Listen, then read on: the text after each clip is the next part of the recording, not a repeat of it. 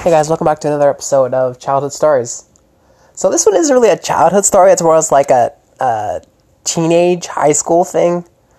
So I don't know if you guys ever played dodgeball, but in my high school, because it was like in the ghetto, like stupid level, like ghetto Oshawa. Oshawa's like this town where it's like dirty and gross. Anyways, so apparently the school didn't want to buy fancy dodgeballs, so they used fucking volleyballs. Like the hard as hell freaking volleyballs that were in like a fucking meat freezer for like hours. And literally, we would have these like, okay, so what would happen always is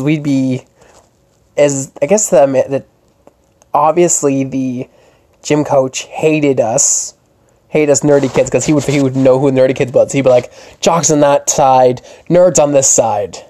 So like, we would just be like getting picked off, and we would have like a few guys that were good, decently good, and then like my friend Javon, he's this big tall black guy. He just chucks it. One of them, it hits one of my other friends in the face, I think, and you saw blood come out of his nose, and he hit the ground, and I swear he was like dead for 2 seconds. But he got back up again, I was like, oh my god.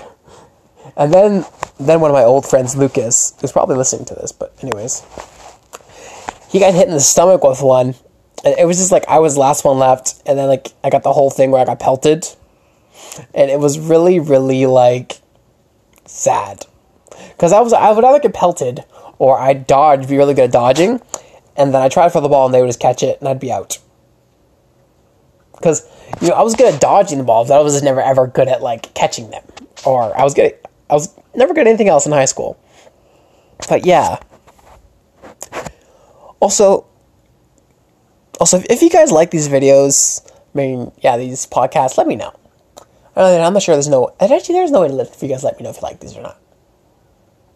Whatever.